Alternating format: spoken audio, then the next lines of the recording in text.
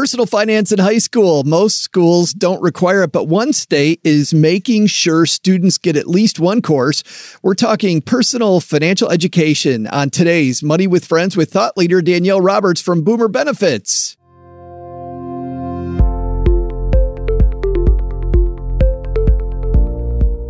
Welcome to the Money with Friends podcast. Coming to you live from my mom's half-finished basement outside Detroit, Michigan, where we make the Stacky Benjamin Show. I'm Joe Saul-Sehy. And I'm Danielle Kunkel Roberts, coming to you from Boomer Benefits in the great state of Texas, where we have a little less snow than what I was encountering this season. It might be a little warmer there. We're going to warm things up today on a money news show that includes commentary on recent headlines and stories with thought leaders like Danielle from across the financial landscape. We break those down into what matters to you, our friends, and we leave you with a takeaway to make it your own. And we do that for you now 6 days a week in about 15 minutes. Today's show is brought to you by Acre Trader, investing in farmland simplified. I don't know if you know this, Danielle, but Mark Twain said, buy land, they're not making it anymore. Don't know if you've have ever heard that. If you're interested in buying some farmland, head to acretrader.com/MWF to see what it's all about. And it's pretty interesting. We'll talk about buying farmland a little bit later. They're not making more farmland. They're also not adding hours to kids' days, Danielle, to add in personal finance. So this is going to be a case of kids get something and they get something taken away. Yeah, that's right. And so I guess it's up to us to decide whether that trade is an even trade. Yeah, we're going to find out here in a second what North Carolina decided to get rid of and whether we think this is a good thing with our friends hanging out with us on Facebook today. But let's see which one of our friends is kicking off today's show. This is Andy from Derby, Vermont. Friends, check. Money, check. Friends with money, let's do this. All right, today's piece comes to us from Fox 59 out of Raleigh, North Carolina. And it's titled, North Carolina to require students to take personal finance course to graduate. Danielle, do you want to do the honors? You bet. So North Carolina high school students will have to learn the basics of personal finance before graduating. Starting next year, high schoolers will be required to take and pass a personal finance class in order to get the diploma. The State Board of Education approved the move earlier this month, reports WRAL. The course will replace one of the American history courses that students must take. As it currently stands, students are required to take the following classes: World History, American History 1, American History 2, and American History, Founding Principles, Civics, and Economics. Under the new guidelines, students will take the following courses: World History, American History, Founding Principles of the United States of America and North Carolina Civic Literacy, and then Economics and Personal Finance. According to Mariah Morris, North Carolina's 2019 Teacher of the Year, students wanted the class. She says they want to know about credit and debit, taxes, what W-4 forms are, W-2, how to budget, how to get grants for college, what fraud is, 401ks, interest levels, how to get a mortgage, and how to do business forms, Morris told WRAL. But the change doesn't have universal support. Board member James Ford expressed concern that the change would leave gaps in students' knowledge of history. And I think we'll leave the piece right there. I'll link to it on my Twitter feed and on the Money with Friends Twitter feed. Follow me at Average Joe Money there if you want to read the rest of that. But Danielle, let's jump into this. What do you think? Let's start with the positive here. Personal finance in high school. I'm assuming you think that's a good thing. Yeah, I think so. The headline jumped out at me because, of course, we know lots of people go to college and get their first credit card and rack up a bunch of debt because they have no understanding. No one's ever taught them about the give and take and that money doesn't come from the trees. They have to understand that there is a checking account or savings account that maybe mom and dad have that you're pulling that from. So it's good on the surface, but I wasn't sure I really agreed with the courses that they would be replacing. Yeah, it's funny. Let's talk about that for a second. History going away. It seems like whenever there's something that we see on the news I always think, don't we learn from history? Like if we knew any history at all, we'd know we probably shouldn't do that. Like we did a story last week about mortgages and about these mortgage companies giving people more and more and more money that they can borrow. And I think we don't even need to know old history. Like we don't need to know, we just need to know last decade to know that that's probably a no-no. Yeah, that's right. That refi boom got a lot of people into trouble. And I also think that there's something about being an American and the patriotism that goes along with understanding the actual history, how we got to where we are today. You might not understand the way government works or appreciate how it works or your role in that if you have never learned where we came from. So I like the idea of the personal finance course, but I was mentioning to Joe before the show that I would replace geometry, or one of the courses that I hated would be my first choice. How about that? North Carolina? Well, and it's funny because I've seen before in other cases where states want to get rid of gym or get rid of some of the art courses.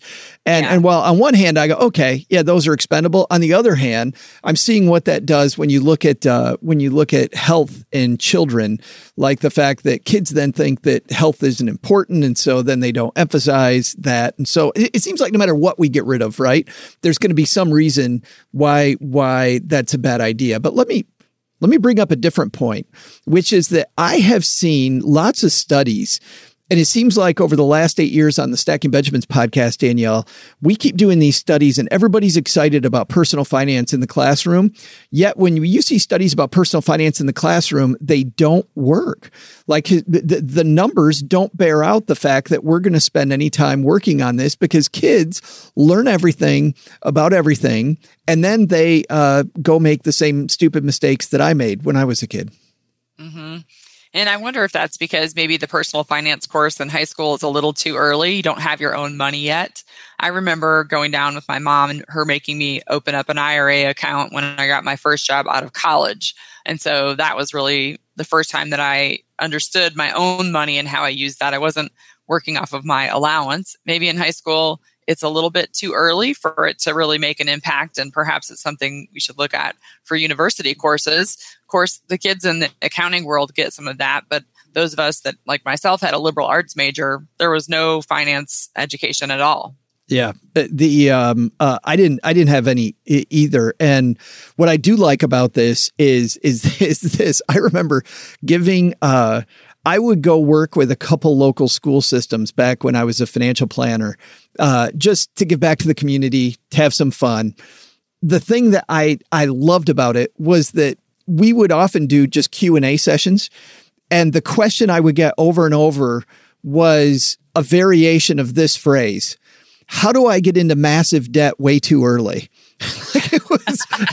It was seriously, how do I apply for a car loan? How does credit work? How do I buy a house as soon as I get out of high school? How do I buy? And it's funny, I wouldn't get questions from high schoolers about investing or about building an emergency fund or about, we talked about fraud here in the piece. I wouldn't get questions about any of that stuff. It was just, how do I get into debt? But the cool thing was I was able, based on their questions then, to turn it around. And I actually pointed that out to the kids in the class before the end.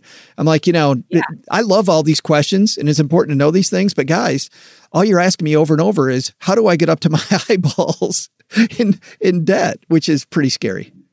Yeah, and a lot of them are then experiencing that on the back end. I've got a cousin that just moved from Michigan to Texas to actually come work for us at Boomer Benefits because she graduated with a forestry degree and she's got $60,000 of student loans. Wow. And she literally had no idea. And we talk about this a lot, I know, in our little personal finance community. But you're right. All she thought about at the time, she said, was how do I get the next class? How do I get the next step toward my degree? And she never took into account that there was going to be a point where that bill was going to come due. And did she have a major that she selected that was going to put her in a position to be able to pay those loans back? So there's a missing piece on the back end that those kids that are saying, what can I buy? What can I buy? They're not connecting that to at someday that you're going to have to pay that back. And not all the jobs that are out there are going to give you the kind of income that it's going to make easy to do that. And Ron here hanging out live with us brings up a good point here. And clearly we're not going to solve the student loan crisis today on Money with Friends. Although I wish maybe in the next episode. That's right. Danielle's like, please leave that until after I'm gone. But Ron asks a question, says, can we settle the student loan crisis after they learn about money? And while I think that's kind of Ron's being snarky to some degree, I do wonder about kids getting into debt, because I remember at that age, my parents, Danielle, didn't know anything about money, didn't know anything about the idea of hadn't taught me anything about debt. And so when I took out student loans, I didn't, and I've been clear about this, I didn't use a lot of them for school. I used a lot of them so that I could live a decent lifestyle. I didn't really care about paying them back because I didn't realize that, hey, I'm going to be paying for these things forever. I bought some cool computer games. That was fun. You wonder after all the interest I paid on those computer games, how much they really cost. But I do wonder, to take Ron's question and make it less snarky, I wonder if the student loan crisis is less if kids in high school know a little bit about debt and about having to repay it, and so they don't get into as much. Yeah, I would think so. And even that makes me think of when you go to take student loans, couldn't there be an 8-hour course, just something that they make you take before you take out all those student loans that would provide that back end? Because I see this now, even in my own demographic audience, where you got people who are 65 coming in with sometimes themselves, they've lived their whole lives without any good personal finance knowledge, and they're still trying to learn these things. So we've got to provide it somewhere, but where is the right point, I guess, is up for debate. I had that when I was a financial planner, people were still dealing with credit card debt late into their 50s, 60 years old. And they'd been, we talk about it, they've been dealing with the same up and down, paying off credit cards over and over and over since they were 30 or 25. Bailey chimes in on this discussion. Thanks, Bailey. Bailey says, I so wish we had personal finance classes in high school in Texas. Our economics class was a joke and taught us only about how the dollar and check were created. Ridiculous. That might actually be a fair trade. Economics, when we teach economics to high schoolers, talk about something at a high level that we don't really use every day. I mean, don't get me wrong. It's important to know what the Federal Reserve is doing and why they're created. But does the Federal Reserve matter if we don't know how basic budgeting works? Yeah, because you're not going to understand how that works on a national level if you can't even make it work in your own bank account. And that's the part that people are missing and sometimes never get to. They learn bad habits from their parents and they carry those habits into their own adulthood. So, the government can't always step in and provide everything. We have this problem with schools in general where, teachers can't be parents. But certainly on some level, I like Bailey's idea. Forget about economics. I don't need that course either. So, although I'd still trade geometry first for sure. The only thing we did good, Bailey, in my economics class is we did a stock competition where we just bought some stocks and we tracked them. We did it the first week of the school year and tracked them the entire semester. We tracked how our stocks were doing, and that was part of a requirement of the class. And it was really neat. Even though I didn't learn a lot from it, I did learn a little bit about how stocks move and about the fact that these are actually companies that I'm buying into and not some magic sauce that goes up or down and I could lose all my money. Like I learned the basics. That was good. James says, to be frank, personal finance is not hard. It's not rocket science. And most of the best parts can be found with a simple Google search. I'd rather school time be devoted to items that need actual discussion and nuance than all capitals. He says, like history. I don't think though, James, it's an either or. I do think that it's not rocket science and most of the best parts can be found with simple Google search. While I agree with all that, somebody told me recently, they said, what if back when I was a kid in the 1970s, just dating myself here for a second, that you could tell me that old Joe was going to have a device that he could hold in his hand that has the secrets of every question he ever has, but he uses it to watch cat videos. Just because we have it available, I think, James, it's no longer about information. It's about culling the information and finding the right stuff. And I think kids, even though they have so much available, I think their ability to focus on the right things, I think is difficult. And I think a course might teach that this is pretty important.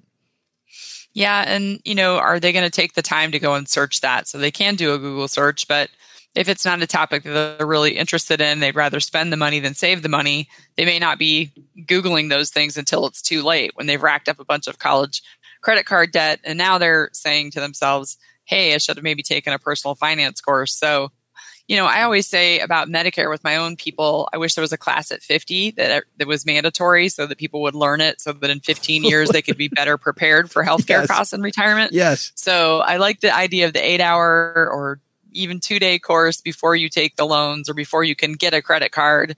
But then how would you regulate that or make that happen? Right. It'll be tricky. Right. Just a mess. I can't imagine that. Like a driver's license test, like a basic credit card test. But imagine the cost to administer that too. Yeah.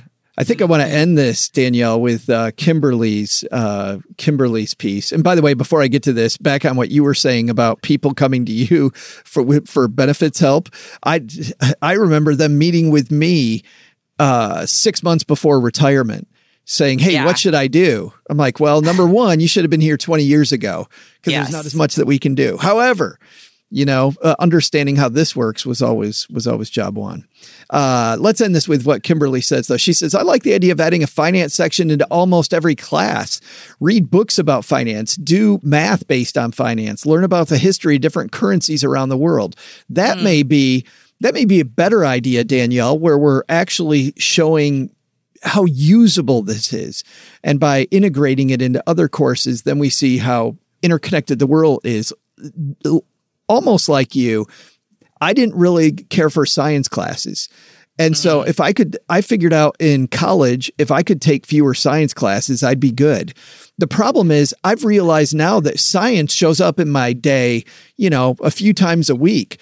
What is salmonella while I'm cleaning out the refrigerator? That kind of that was an important science class you took. Good thing. It's a big one. But I do like this usability idea that Kimberly has. Yeah, I think that's some pretty good merit. So I think, Kimberly, you need to call the state of North Carolina, give them that input, and see if they can incorporate it. In just a moment, Danielle and I are going to have our takeaways from today's piece. But while I give Danielle a second to get her thoughts together for probably the biggest mind-bending takeaway we've ever had on the show. No pressure, Danielle. I'd like to talk for a second about AcreTrader, our sponsor for this show, because I'm a guy that grew up in farm country. Not only did we not have a personal finance course, we spent a lot of time out in the fields. And one thing I know from that is that the amount of farmland is always shrinking. And because of that, farmland has not had the ups and downs historically that other types of land have had. In fact, if you look at it versus commercial real estate, which is cyclical, or stocks, which are cyclical, you'll find that farmland, while still cyclical, not nearly as much. So attractive yields historically, not just in the returns that you get from the land itself, but also remember, this is the way AcreTrader works. What they do is they take a farm, they divide it, because who can buy a whole farm, right? They divide it into little pieces. You end up buying a little piece of the farmland, and AcreTrader then works with the farmer who rents it from you. So the good news, you don't have to know anything about farming. All you have to know is that you're the landlord for a farmer instead of for a different type of business. And as long as that farmer continues to farm, you get a check once a year, and you end up with land that hopefully over time continues to appreciate like it has in the past. So if you want to learn more, head to acretrader.com/MWF.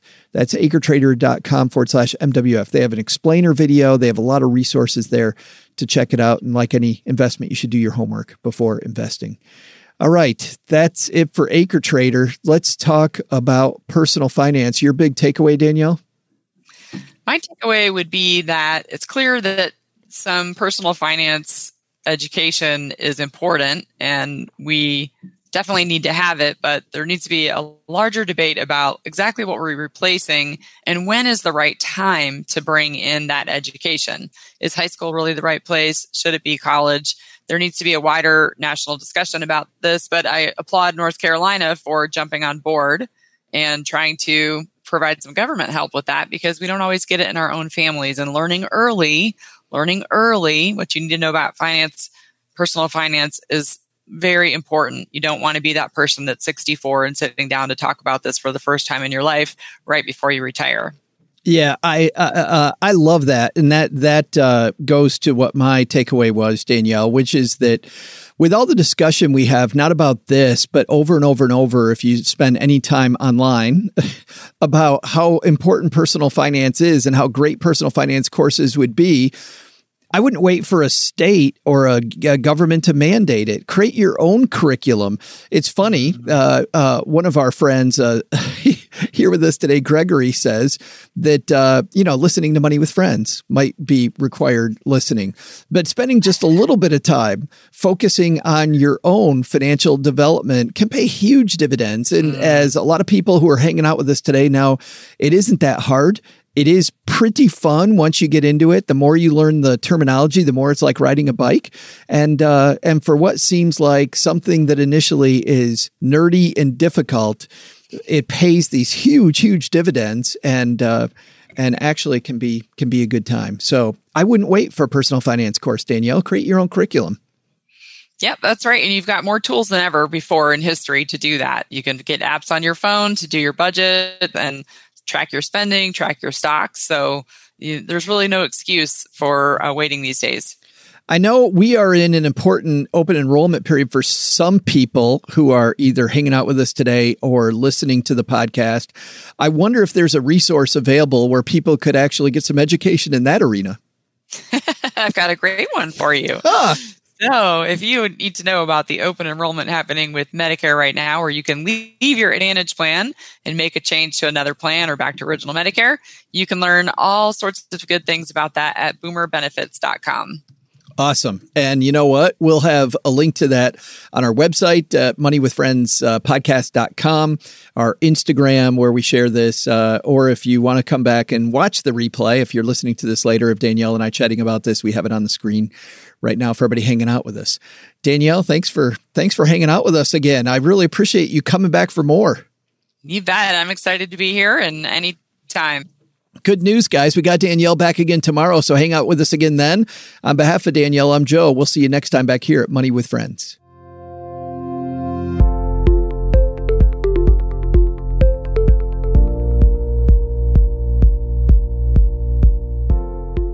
This show is created and hosted by Joe Saul-Sehy and Bobby Rebell and is a joint venture of BRK Media, LLC and Stacking Benjamins, LLC, copyright 2019.